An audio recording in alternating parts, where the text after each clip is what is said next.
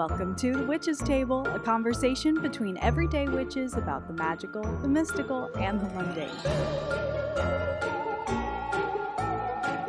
Presented by The Witch's Altar, where no witch walks alone.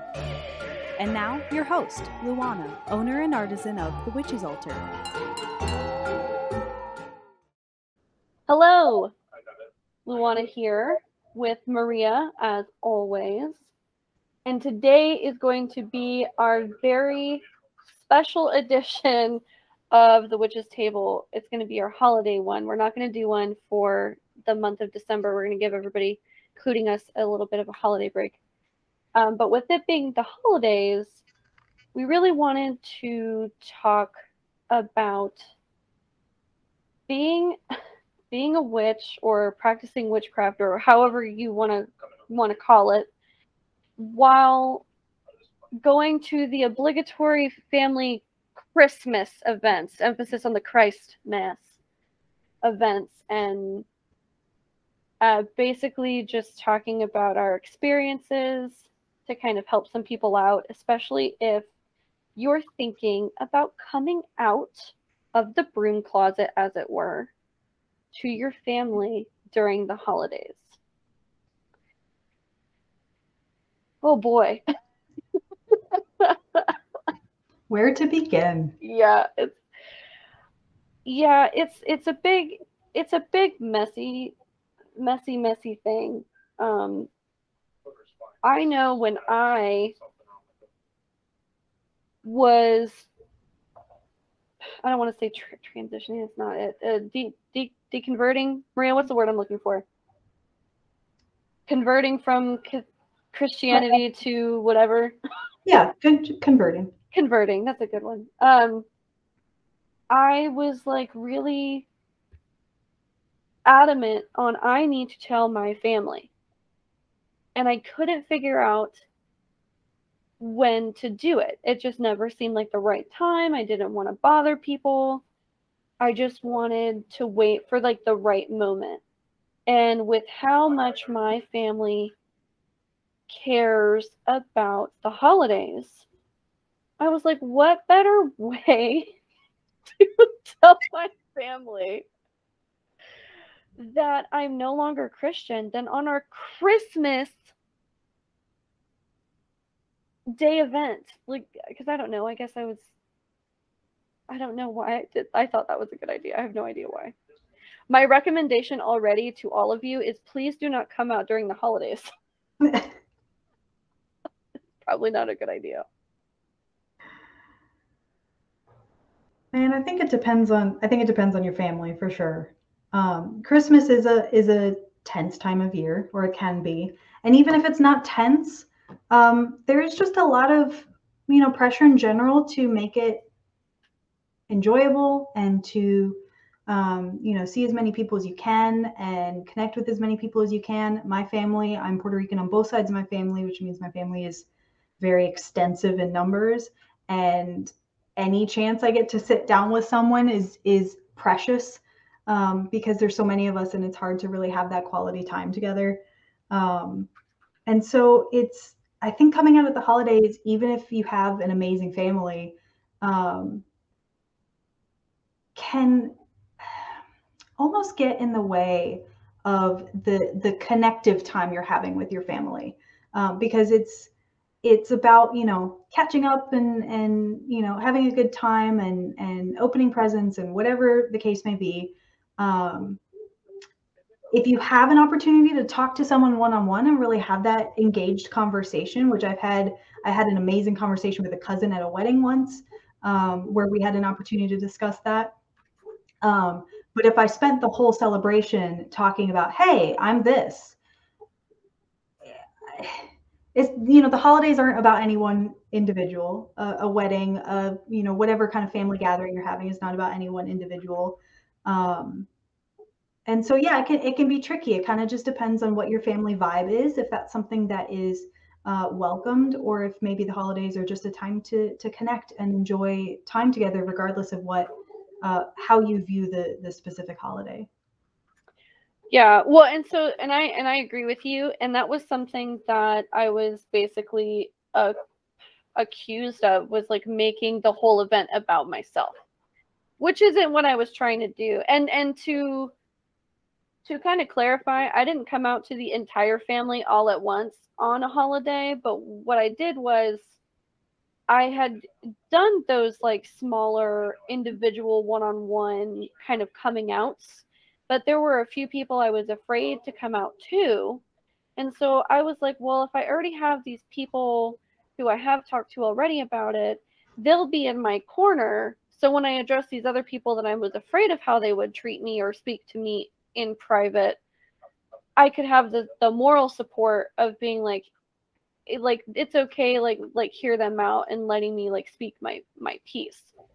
And it did not go that way. It was why do you have to talk about what you do when that has nothing to do with what the rest of this family does, that kind of a thing. And I have a really rough time with my side of the family and my married side of the family already as it is. So like obviously my experiences are not going to be the norm, but it was very much like a why are you doing this right now? And I was like, well, I wasn't trying to do anything. I was just trying to, number one, protect myself, because I think that's a big thing for people is like, you want to come out, and whether you're coming out, you practicing witchcraft, or coming out as LGBTQIA+, or coming out literally anything else that we might feel kind of afraid to come out as. It's this fear of, what is someone going to do to me or say to me, or how are they going to treat me after I tell them?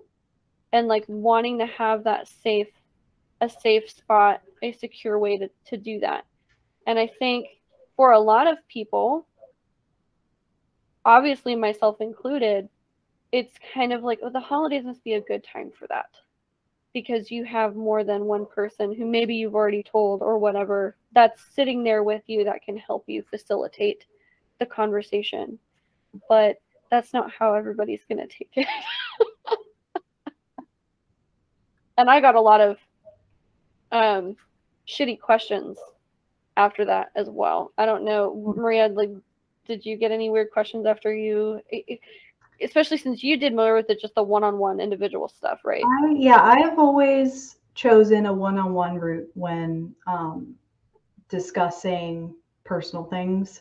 Mm-hmm. I don't think I've ever just sort of announced things blanketly on social media or things like that. It's always been one-on-one, and it's always been with people that I kind of feel it out first. And then people also take me by surprise, like the cousin at that wedding. Mm-hmm. And also even just last night with an aunt who started talking about how she met a Wiccan for the first time.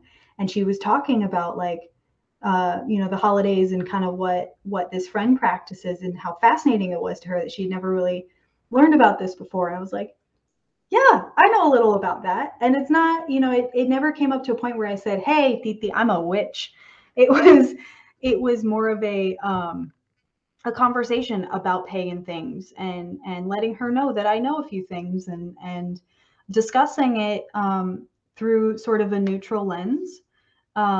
We talked about it in relationship to Christianity and the parallels between the two faiths, how they're very similar in a lot of ways, rather than separate, which I think is what people focus most on, are the things that separate us rather than the things that bring us together. And it was just a great way to kind of open that door and let her know that like, this is I'm a safe person to talk about these things with, and that this is a part of my realm of knowledge. But then there are also other times where I'm talking with someone, and I will be more forthcoming about labels and what have you. And so I've always had really good experiences with that, because I feel it out first, and I figure out if it's going to be a safe conversation and a safe relationship to develop with them. I do have people who disagree, and certainly, if they find out, or if I, bring it up and it's not comfortable for them, then, I just let them know that we don't have to talk about this, and, we can have our separate beliefs and still be family. And I think with my family in particular, we've had a lot of divisive moments in our history, and yet we still remain very connected. And what I mean by that is, for example, my family is extremely Catholic, which I think I've mentioned before. And we had, for example, an uncle who was a Catholic priest who left the priesthood, and that people had very different opinions on what to do with that information. And then choosing later on, when he fell in love and got married, were they going to attend his wedding? A cousin who left his wife because he came out as gay, and they decided to part ways, and they were comfortable with that decision. They had children together and they figured it out together. And he, later on went and married his now husband. Again, that decision, who's going to actually show up to his wedding. And there were very different opinions on how people felt about that. But even though we have those different opinions, everyone shows up to the family reunions, and everyone has a good time together, and everyone comes to Christmas if you can. I'm an out of towner now, but anyone who can make it safely there is going to be there, and we're going to love that time together. And it doesn't matter what our differences are. What matters is that we're family. I'm also very aware that that is not the average family experience in the world. And I'm sure people will see that as we go along, that Luana and I have very different experiences with family relationships. But I will say this, no matter whether you have a cohesive family like mine or not, I think it's about feeling it out and feeling out what you feel comfortable with. And there's no need also, there is no need to have some sort of declaration of I am this. If you don't feel comfortable with that, don't do that. No one is ever going to make you do that. It is your choice. If that is what you want for yourself, do it. If it's not comfortable, and it wasn't comfortable for me, I don't like the spotlight on me like that. I didn't want to go down that route for me. And so I chose, these little bits and pieces, and deciding when to share what, and just being confident in knowing I know who I am, and sharing that with someone else is a choice that I always want to kind of amplify that understanding of myself, rather than feel like it's some sort of obligation. Like I have to make a very specific statement on something. That's my take on it. It's really what you feel good about. What is going to help you feel good about being a witch, and feel good about what kind of energy you bring out into the world. Yeah, well, and then, so interesting with your story, you said it was your aunt, right? Yes. Yeah. You saying that you didn't really tell her, oh, I practice witchcraft, but more so, I am knowledgeable about this subject. And for you, and then you explaining your philosophy on sharing more intimate parts of yourself, that makes sense. You don't have to come out. You could definitely do that. And that's enough for you. I mean, I'm not trying to put words in your mouth, but it sounds like that's enough for you to feel like that's your version of coming out. And that's as close as you're going to get to coming out for a lot of your family. Whereas me, I don't give a fuck. I don't give a fuck about your feelings. Which, I mean, I do. I love my family, regardless of how annoying they can be. And I do have a very strained relationships with all sides of my family.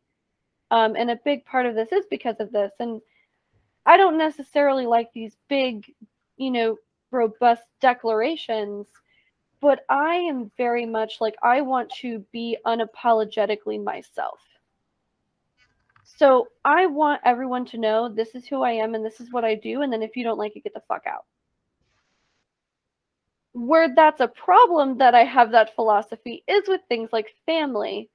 And, already a lot of family members don't come to family reunions. And a certain part of my family no longer has family reunions at all. Because they're already there's so much infighting in between this certain side of my family. And so, it's already really, really strained. And then when I started coming out, either via larger declarations with multiple family members together at one time, whether that be at a holiday or not, and individual stuff, and then also just posting whatever I wanted on Facebook and talking about whatever I wanted on Facebook or other social media outlets. Family noticing that and being like, I didn't know that, why didn't you tell me? Why didn't you tell me? And it's like, well, I don't always have to have like a sit down with you. I don't ever see you. We don't ever talk. I don't necessarily understand why you care. And then also, why are you mad at me for being this way when like you don't really know me anyways? Like, it's really like, that's just my philosophy. I'd rather just be myself and like be openly and unapologetically everything out in the open, and just kind of weed out the people that I just don't want around. And I think that there is a difference for a lot of people of like, some people have this idea of like family is family no matter what, and you're there for your family no matter what. Is that kind of like where like the camp that you're in, Maria? I think so, but I think in a very healthy sense. And that's where I think it's important to distinguish that if that's a toxic statement for you, then that's not good. But if for me, in my case, like, yes, my family comes together when we need each other no matter what. Yeah. That is a very loving expression of that statement. Right. And then where I am on the very opposite end of that camp, where if my family said family is family no matter what, it's a very toxic type of statement. And I don't want any part of that. Because family is not family no matter what in my family. And that's been shown to me via my coming out in various ways, and the horrible things that have been said to me by family, and family members even not having me invited to things. I was not invited to either of my cousin's weddings. You know, like just craziness. Just everyone else was invited, but don't invite Luana. Don't tell her I'm getting married. like stupid shit like that. Like it's so weird. And I guess this is kind of a good lead into the next part of the conversation of like things that you might be asked that are either innocent but sound shitty, or really shitty things that you might be asked after coming out in any capacity, whether you do that at family or individually.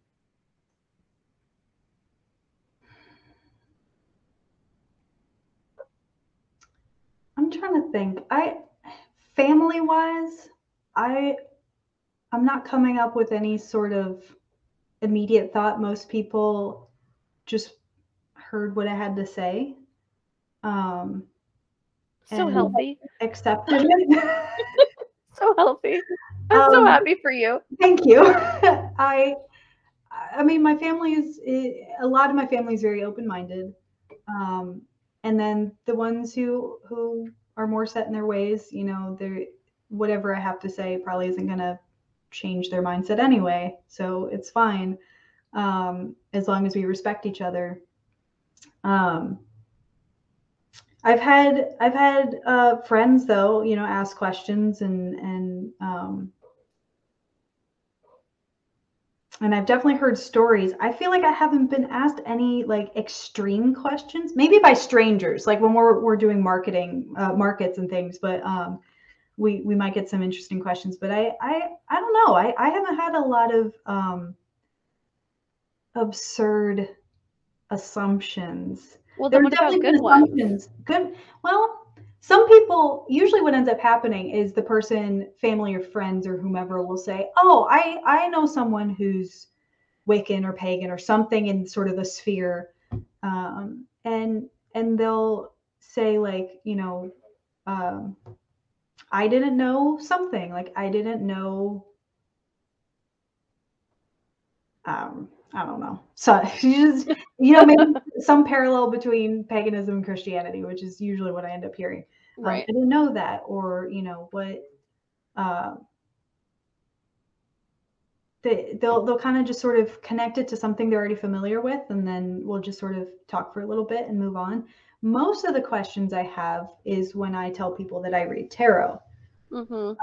And then they'll ask me questions, and that's more the typical like, but what about the devil card? And isn't that things like that, where there's more sort of upfront offerings of assumptions than when I bring up my spiritual practice. Well, and I would say I'm in kind of the same boat. I mean, not exactly, because I've heard a lot of shitty questions, but before we get into those can of worms, as far as like vending is concerned, I feel like witchcraft is getting more into the mainstream to the point where there's like, I mean, I'm sitting here with a whole magazine on my table that's literally titled "The Truth Behind the Legends and Lore Witches," with a freaking robed witch. I'll take a picture of it and put it in the notes or something, or I'll put down where the publication came from. But anyways, it's amazing. And a whole magazine is on it. And I've seen like news stations write articles on it, or do videos on it, or do like puff pieces on cable television for it. And even like the new Charmed came out, and I started watching a little bit of that, and they even try to like make it seem like they're doing more of the mainstream like witchcraft stuff. They're not just doing the crazy spells that you saw in the original Charm. They're also doing like protection stuff, and they like talk about the crystals, and some of them are fairly like accurate for what gets taught normally. And I'm like, oh hey, like, so it's becoming, I think, more the norm. So when we get questions at markets, I tend to agree that we're getting more of the questions that are like, oh, that reminds me of this thing in Christianity. Like the prayer beads and the mala beads that I make are a good one, because those will be out and they'll be like, oh, what is this for? It doesn't have a clasp. And I say, oh, it's prayer beads. And they're like, oh, is it like a rosary? I'm like, exactly like a rosary. Good job, friend. Like, it's a wider conversation now for sure. And that's why I think I don't get as many of the shocking questions that I might have, even though I've been practicing for 10 years now. Yeah. I didn't talk about it as much then, because there wasn't a frame of reference for it to the same degree that there is now. And so now when you bring up witchcraft, like most people are going to have some sort of, oh, I know something. Yeah. And so it's not a shock like it might have been 10 years ago. Yeah. Emphasis on might. I'm sure there were plenty of people having the conversation. I just mean that there's a better chance now that you stop Joe Schmo on the street and say, what do you know about witchcraft? That they're going to maybe have some semblance of a semi-accurate answer than a decade ago. Than a decade. Well, even less than a decade ago, because I haven't been practicing for 10 years. I've only been practicing for like 7 or 8-ish, something like that. So like, even when I started out in a more serious sense, because I've been practicing 7-ish, 8-ish years, I didn't really get serious into it until a little bit after that, so like, even then, there's still like, it's completely different now, which I'm thankful for. There is good things and bad things about that. And I think the one good thing is that I don't get so many dumbass questions anymore. It's like, oh, you're selling, oh, it's crystals and, oh, like witchcraft shit. Or it's like, oh, you're like a new age shop. And I'm like, yeah, you're right. Like, that's exactly what it is. Yeah. And,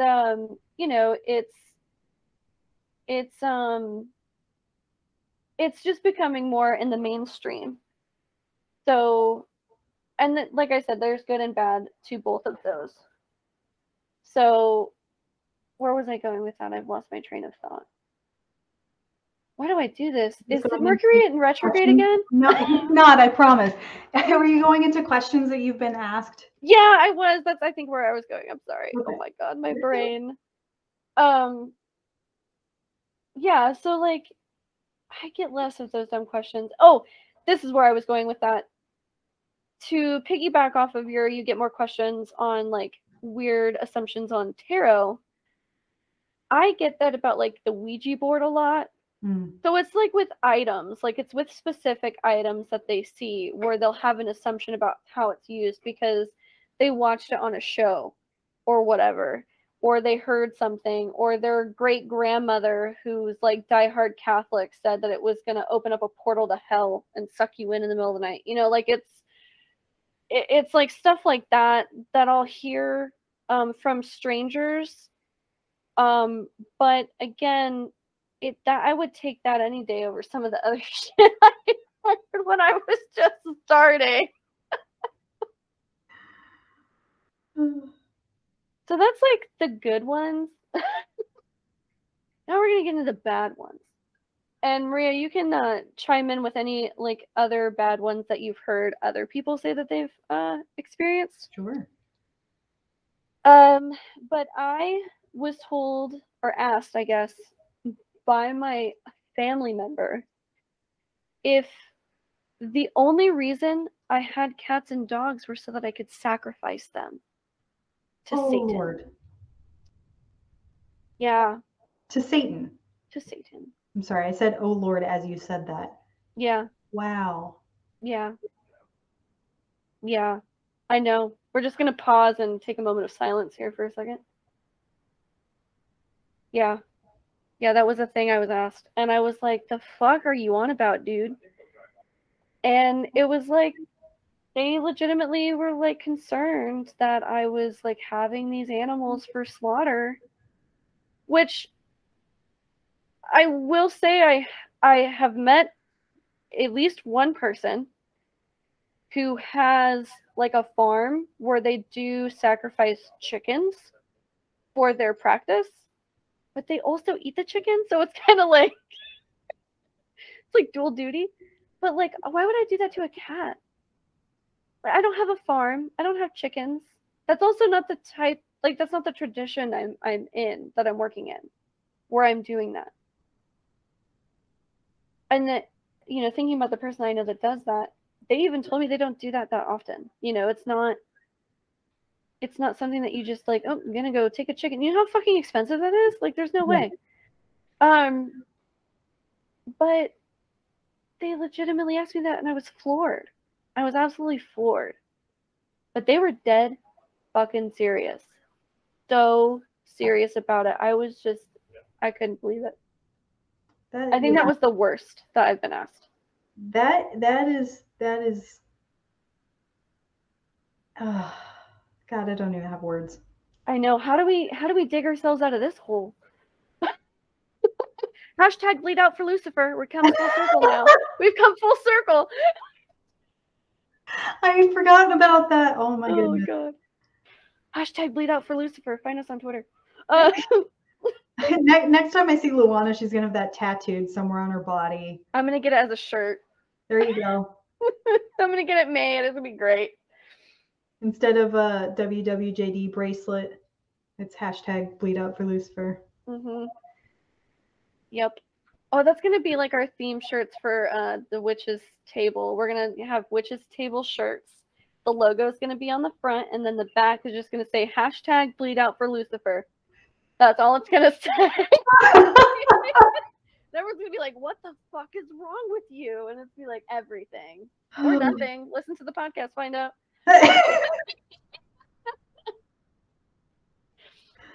That is fantastic. But that's the worst, and I wanted to get the worst one out of the way. That's pretty bad. I mean, people get these assumptions in their head, and it's incredible how it becomes their reality. Mm-hmm. And so to them, that was not an absurd question. That was a perfectly legitimate query. Yep.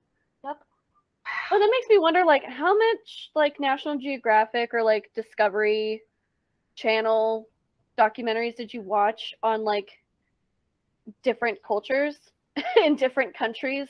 Because there's a lot of cultures that do that still, where they do like divination via like gutting things or sacrificing chickens or whatever. And there's a lot of documentaries on it for National Geographic, like an absurd amount. And they always show that stuff, which, you know, I get it, blood cells, but like, come on, y'all. Like, there's more to that culture, I'm sure, than that. And so it's like, how many National Geographic episodes did you watch for you to be like, this must be the norm? Like, what the fuck? Wow. Oh, yeah, that's the worst. What's the worst one that you've heard? Now I'm curious because I feel like we got to dig ourselves out of this hole.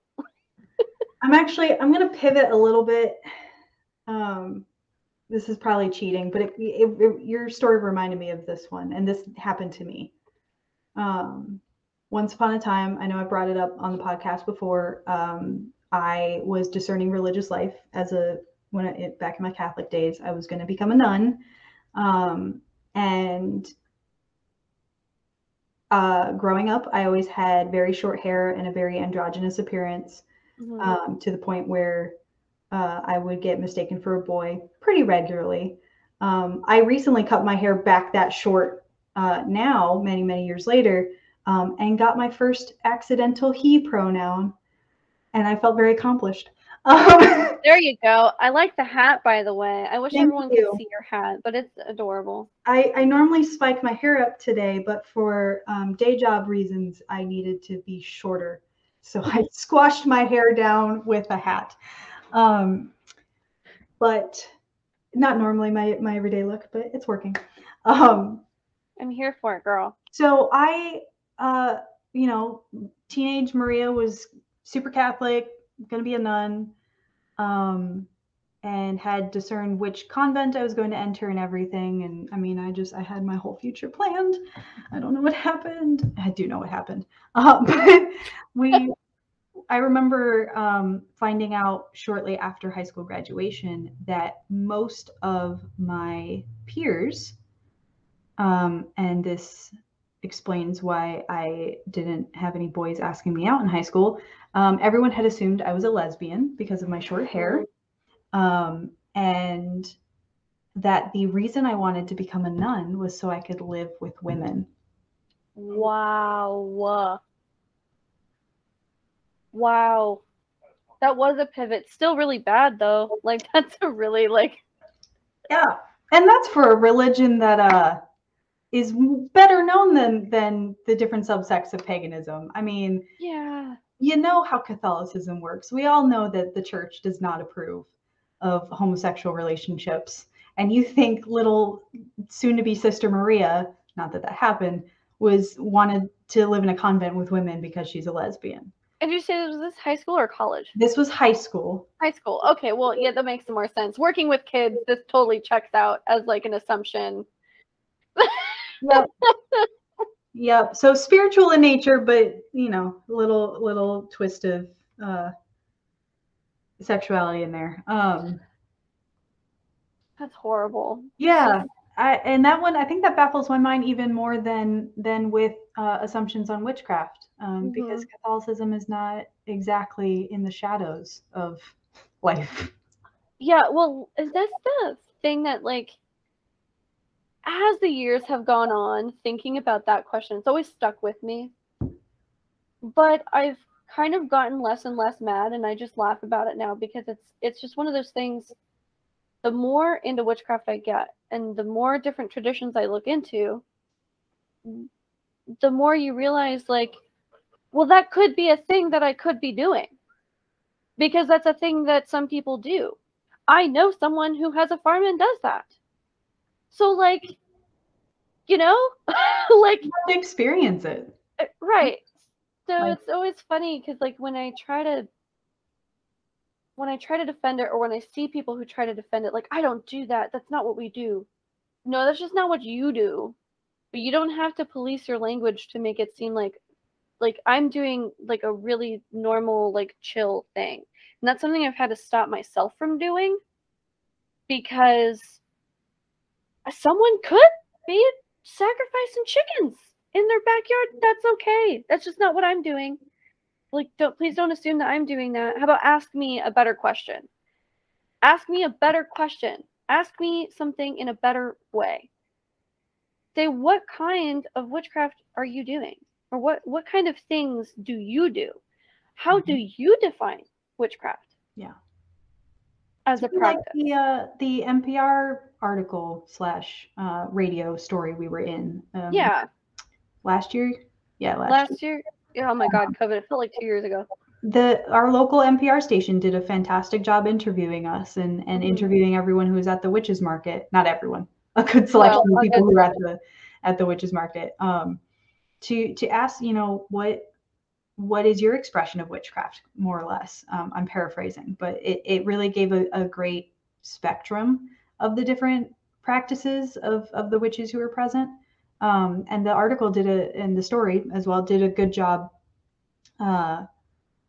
covering that without, assuming anything or putting everyone into sort of one lump assumption.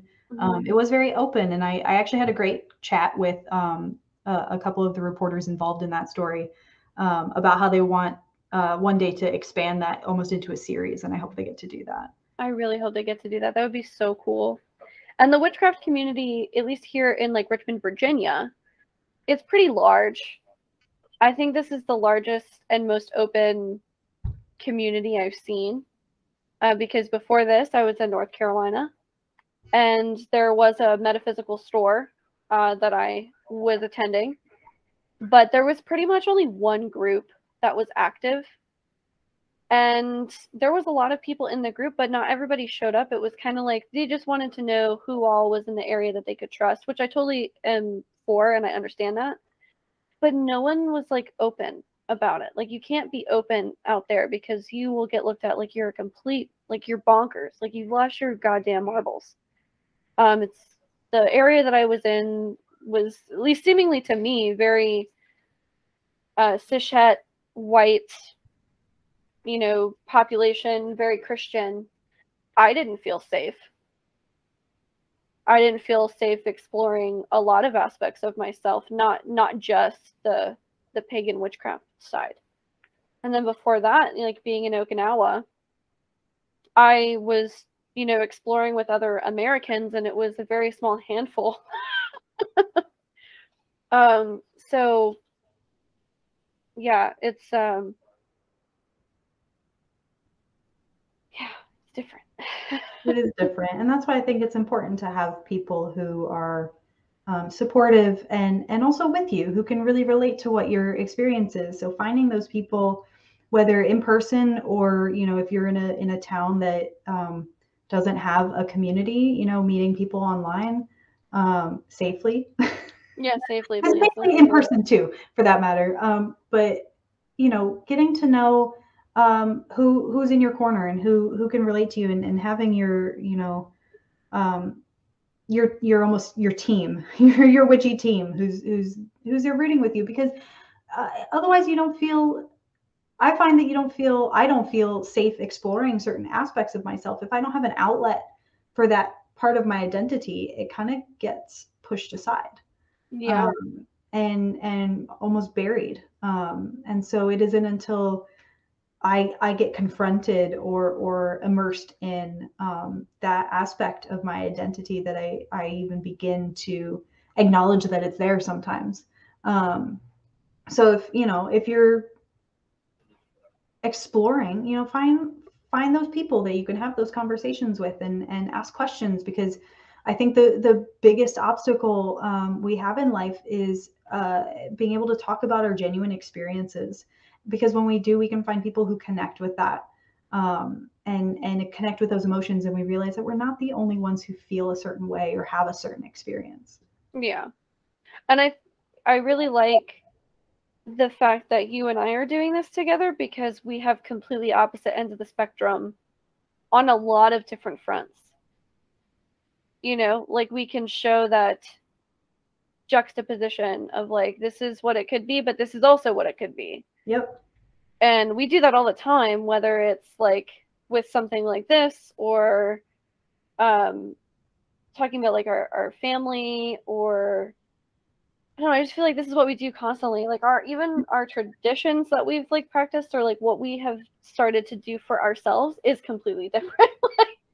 And yet it's so similar too. And I'll never forget the first time we really started talking about the nuances of our beliefs, and realizing even though we have different external representations of those, our beliefs are very much in line with one another. Oh yeah, for sure. For sure. But it's just so great to to like have that and then still see the similarities within that, and to be able to like, I don't know, it's just, you're allowed to have different experiences and both be valid. That's my point. Every experience is valid, and that's important to get across. And I find I hope that that's more available to people now. When 10 years ago, it felt very different to me. Finding a feeling that my practice was valid was very difficult to find that confidence, because there were a lot of loud voices in the communities I was first exploring that were declaring sort of black and white, this is right, this is wrong kind of statements. And I think that's my pet peeve. Yeah, and that's exactly why we're here, to create a platform and a space that helps people feel comfortable and confident in their practice and coming together and not feeling so alone. Finding community that lifts one another up. Like we said, Luana and I have very similar beliefs, but they look so different on the surface. Yeah. When you really come down to it, you can find friendships and relationships and bonds with people that, you look at them and or look at the surface of what they're saying, and you may not see it, but when you really dig into the meat of it, it's beautiful. Mm-hmm. Absolutely beautiful. You're beautiful. You're beautiful. I know. Thank you.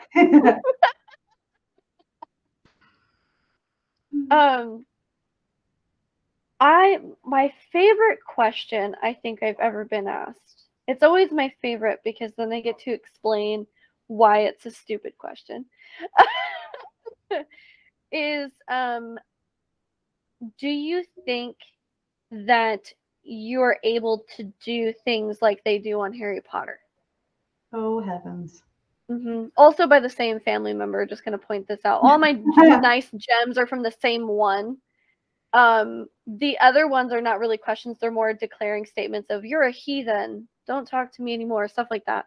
So we're not going to get into those ones. But like the questions, it's all from the same one.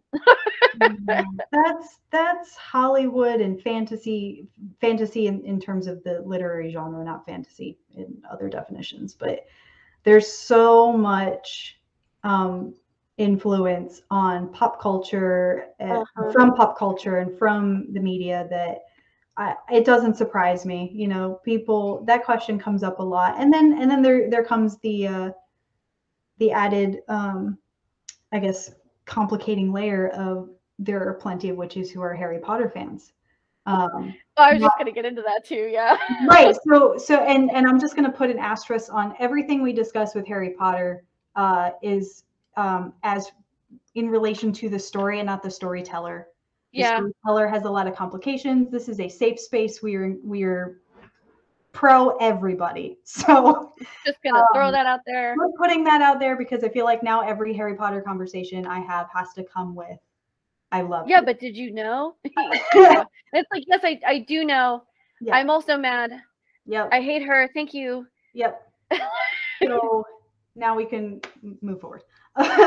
But there are, and that I remember that coming up in the NPR article was like one of the witches interviewed was adamant about being a Hufflepuff. Yeah. And which is precious. I mean, Luana and I both on the Witches Altar website declare that we're Slytherins. Like, it's proud Slytherins. And so people, I think that it probably doesn't help the image, but you love what you love, and we love the stories. Yeah, I think that I've heard that one before. Yes. People assuming that they think, we point our finger at something or a magical wand and like shit flies around the room. Well, I think the interesting part about the one that I quoted from this specific family member was that they were they asked in a very specific way. It was this, do you think that this is what, like, they were implying that I'm crazy, that I must believe that I can make things levitate. And if I think that I can do that, then I need mental help. Whereas most of the time, the way it gets asked to me or it was asked me, as we talked about earlier, it hasn't been lately, but like when I was first starting out, was very much in the way of like, oh, you mean like Harry Potter? And I'm like, no, I don't make things levitate. Well, then what do you mean as witchcraft? Oh, you're okay. Well, that's a really big, long conversation. And I don't really know how to answer that yet, as I've only been doing this for about a year. And here's like 5 books I've read. Maybe you should read them. Like that was kind of my experience with the strangers that said it. But it's this very like, it's this very methodical way of asking that, of like it being a mental thing. Yeah. Like you must be a fucking mental patient to think that you could do what Harry Potter does, because that's not real. And then yeah, you know, to your point about, you know, we are also Harry Potter fans, and maybe that doesn't help anything. I actually, you know, how do I put it? It's a very important part of like my witchcraft experience, though. So even though I know I'm not doing that, I still like, I watch that and I still can be like, oh look, like it's me on TV. Like in like a weird, it's a weird, in a weird way, you know, but it's, I think it helps a lot of people who practice witchcraft not feel so like alone or shitty, and they can feel like they have some kind of representation on TV. Because it was like one of those witchcraft stories that wasn't in a scary movie format where the witch was the bad guy. Where the magic was like of the devil. Because every horror movie, that's what it's portrayed as. Yep. And that's, you know, historically what it's been like. And then, you know, you got Charmed in like, what was that, the 90s? Charmed came out in the 90s, and like they were the good guys, you know. So like Charmed is really important to people who practice witchcraft, and Harry Potter's right up there with it. And I feel like it's because these are stories about people who are good and doing good with the witchcraft that they're utilizing. And it's not like, oh, you're nasty and like you need to hide. Right. So even though like on one hand it kind of hurts, I also think it's really important. It's an important part of like what we do. Yeah, absolutely. And I think, you know, media brings people, and I definitely say this as a writer, I am drawn to stories naturally. I love a good story, and I grew up reading books. I was raised on PBS and books. I read Goosebumps, and I read Harry Potter, and I read all sorts of Star Wars books, amongst many others. And they're formative, and those stories take us on a journey and take us to bigger worlds than the one that we immediately live in. And I think that's the magic of storytelling, is it broadens your reality. And so, yeah, when we see Harry Potter or Charmed or whatever representing witchcraft in a positive light, yeah, that's gonna elate us. And even if it's not technically accurate, it certainly isn't in many ways, but it's encouraging, and it's intriguing. And I know for me, I read all the Harry Potter books, and all the movies came out. And it wasn't until the last one came out that I even learned that witchcraft was a genuine spiritual practice. Oh yeah. I thought it was purely of the fantasy genre, literary genre. Yeah. I did not know that it was, you know, anything more than that.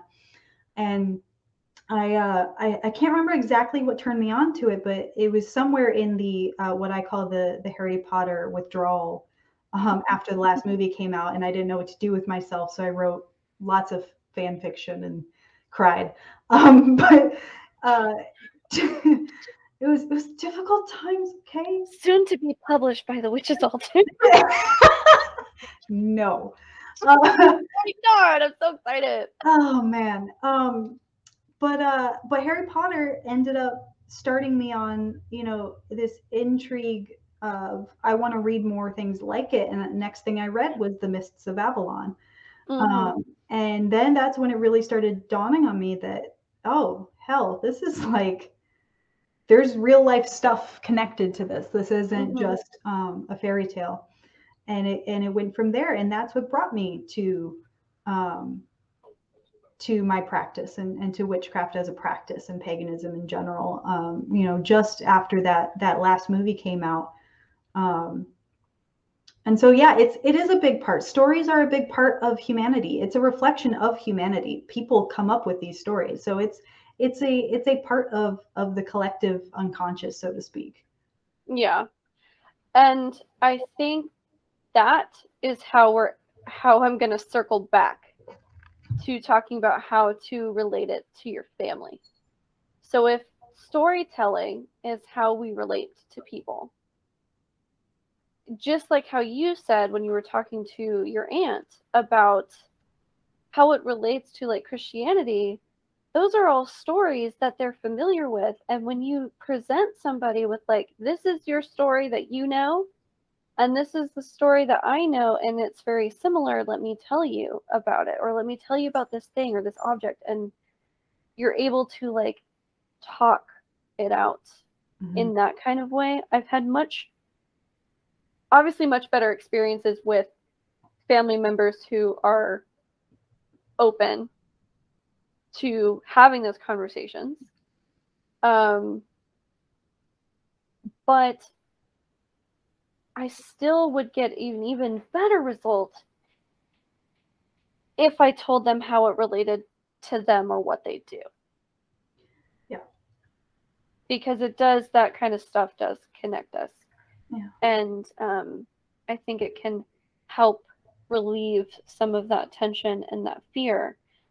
Because, again, to your point, my experience with witchcraft, I did think it was just Harry Potter. And I didn't know until post Harry Potter either that it was a thing. I was well into adulthood. I say well into, I really wasn't, still a naive child. But, you know, like 18, 19 years old, like, yeah, like, I didn't think about going into that section at Barnes & Noble because I didn't know it was there. The most I had experience with witchcraft was like my weird witchcraft books like Harry Potter or like The House of Night, which is more vampires, but like they do spells in there. But yeah, like just the stories like that, it was all Hollywood. It was charmed. It wasn't a real thing. It was just fluff. Yeah. But they did tell amazing stories about like humanity. And so like after getting into witchcraft and then seeing like the real life stuff on top of this like Hollywood magic, that was what was really cool for me. Not to get off on a separate tangent, but but yeah. So I think the main thing here, to kind of wrap it up, would be, you know, it's okay, like try to give people grace. They might be asking questions in a sincere way because they legitimately don't know. They may not even know that section exists in Barnes & Noble. And they might not watch things like Harry Potter or whatever. Maybe their church told them it was all bad and of the devil, right? Things like that. So trying to give people some grace, just a little bit, right? Enough to be able to try to explain. And if they don't want to hear, then that's fine. But try to give your family some grace. Maybe don't do it on a holiday. Maybe try to do it more one-on-one. And to learning from my mistakes, which, you know, Maria, I'm so glad that you didn't have to make too many mistakes, but definitely kind of gauging your audience a little bit better of like how to approach it. And it's not easy. And there's no one size fits all. And this isn't like a how-to guide to coming out to your family or to anybody else for that matter, because the way I did it was the way I did it and the way I choose to do it and the way that Maria does it, the way that Maria chooses to do it. And there's going to be probably a completely different way that you end up doing it. yeah, just kind of like understand that you might get some fucked up questions and mentally prep. Yeah. And always respond, I think, in kindness. Mm-hmm. Because if someone came up to you and told you something you weren't familiar with and said, "This means a lot to me, and I want you to know," you know, act from kindness, act from the heart, so that, you know, that person feels welcome, even if you don't understand it and think the same, you know, back. That person doesn't really necessarily understand what you're saying. Mm-hmm. So, you know, speak gently and speak your mind, but do so knowing that they might not get it, and that's okay. It's about being present for each other. Mm-hmm. And if that person isn't going to be present for you, then that's unfortunate. Don't force it on them. Mm-hmm. And don't force that on yourself either, because that's a whole. Just be confident in who you are, confident even when that shifts, because everyone evolves and their practice, you know, morphs with them. Just be yourself. Act from love, and not everyone's going to get it. It's okay. And maybe not everybody should either, Yeah. you know, like, you know, thinking about my family and my experiences, like I said before, like being unapologetically myself personally, that has kind of cleared the way to getting rid of my toxic family members already. And that's helped me. That might not help you, but like that has helped me. And so the way that I, you know, approach that is like, well, if you don't get it and I've tried to explain it to you, then I'm sorry. Like, I'm sorry for you, because I'm still a good person. I'm still me. I'm still the one that you knew as I grew up. I haven't really changed that much. It's just what I call what I do and how I do it just looks a little different from yours. And if you can't accept that, then, well, I don't understand why you can't accept that. And so then it's probably better that you're not around me. Yeah, if any toxic relationship, anyone who's going to cause you harm, is not worth it anyway. Mm-hmm. But some people are just going to be confused.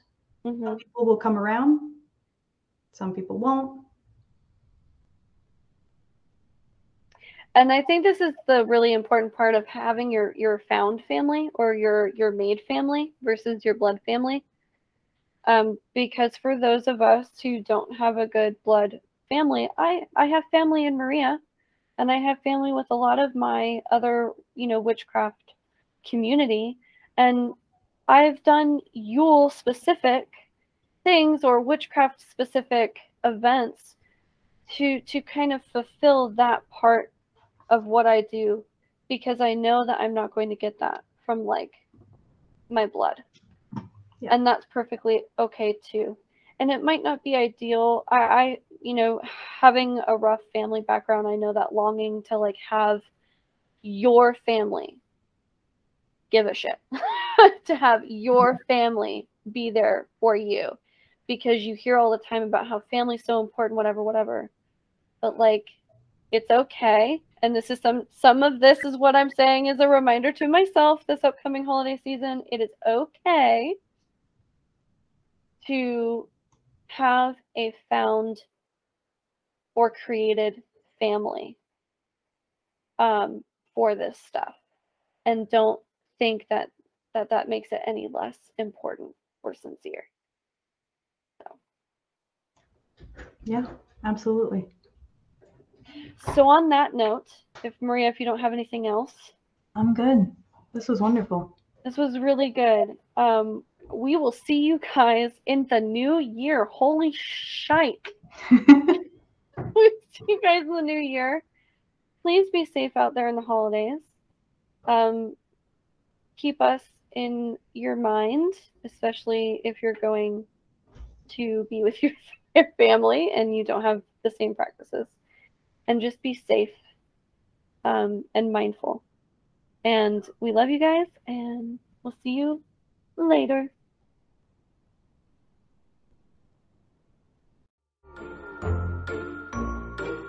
Thank you so much for joining us here at the Witch's Table. If you'd like to add your voice to this podcast, we would love to hear from you. Please reach out to us at thewitchesaltar.com.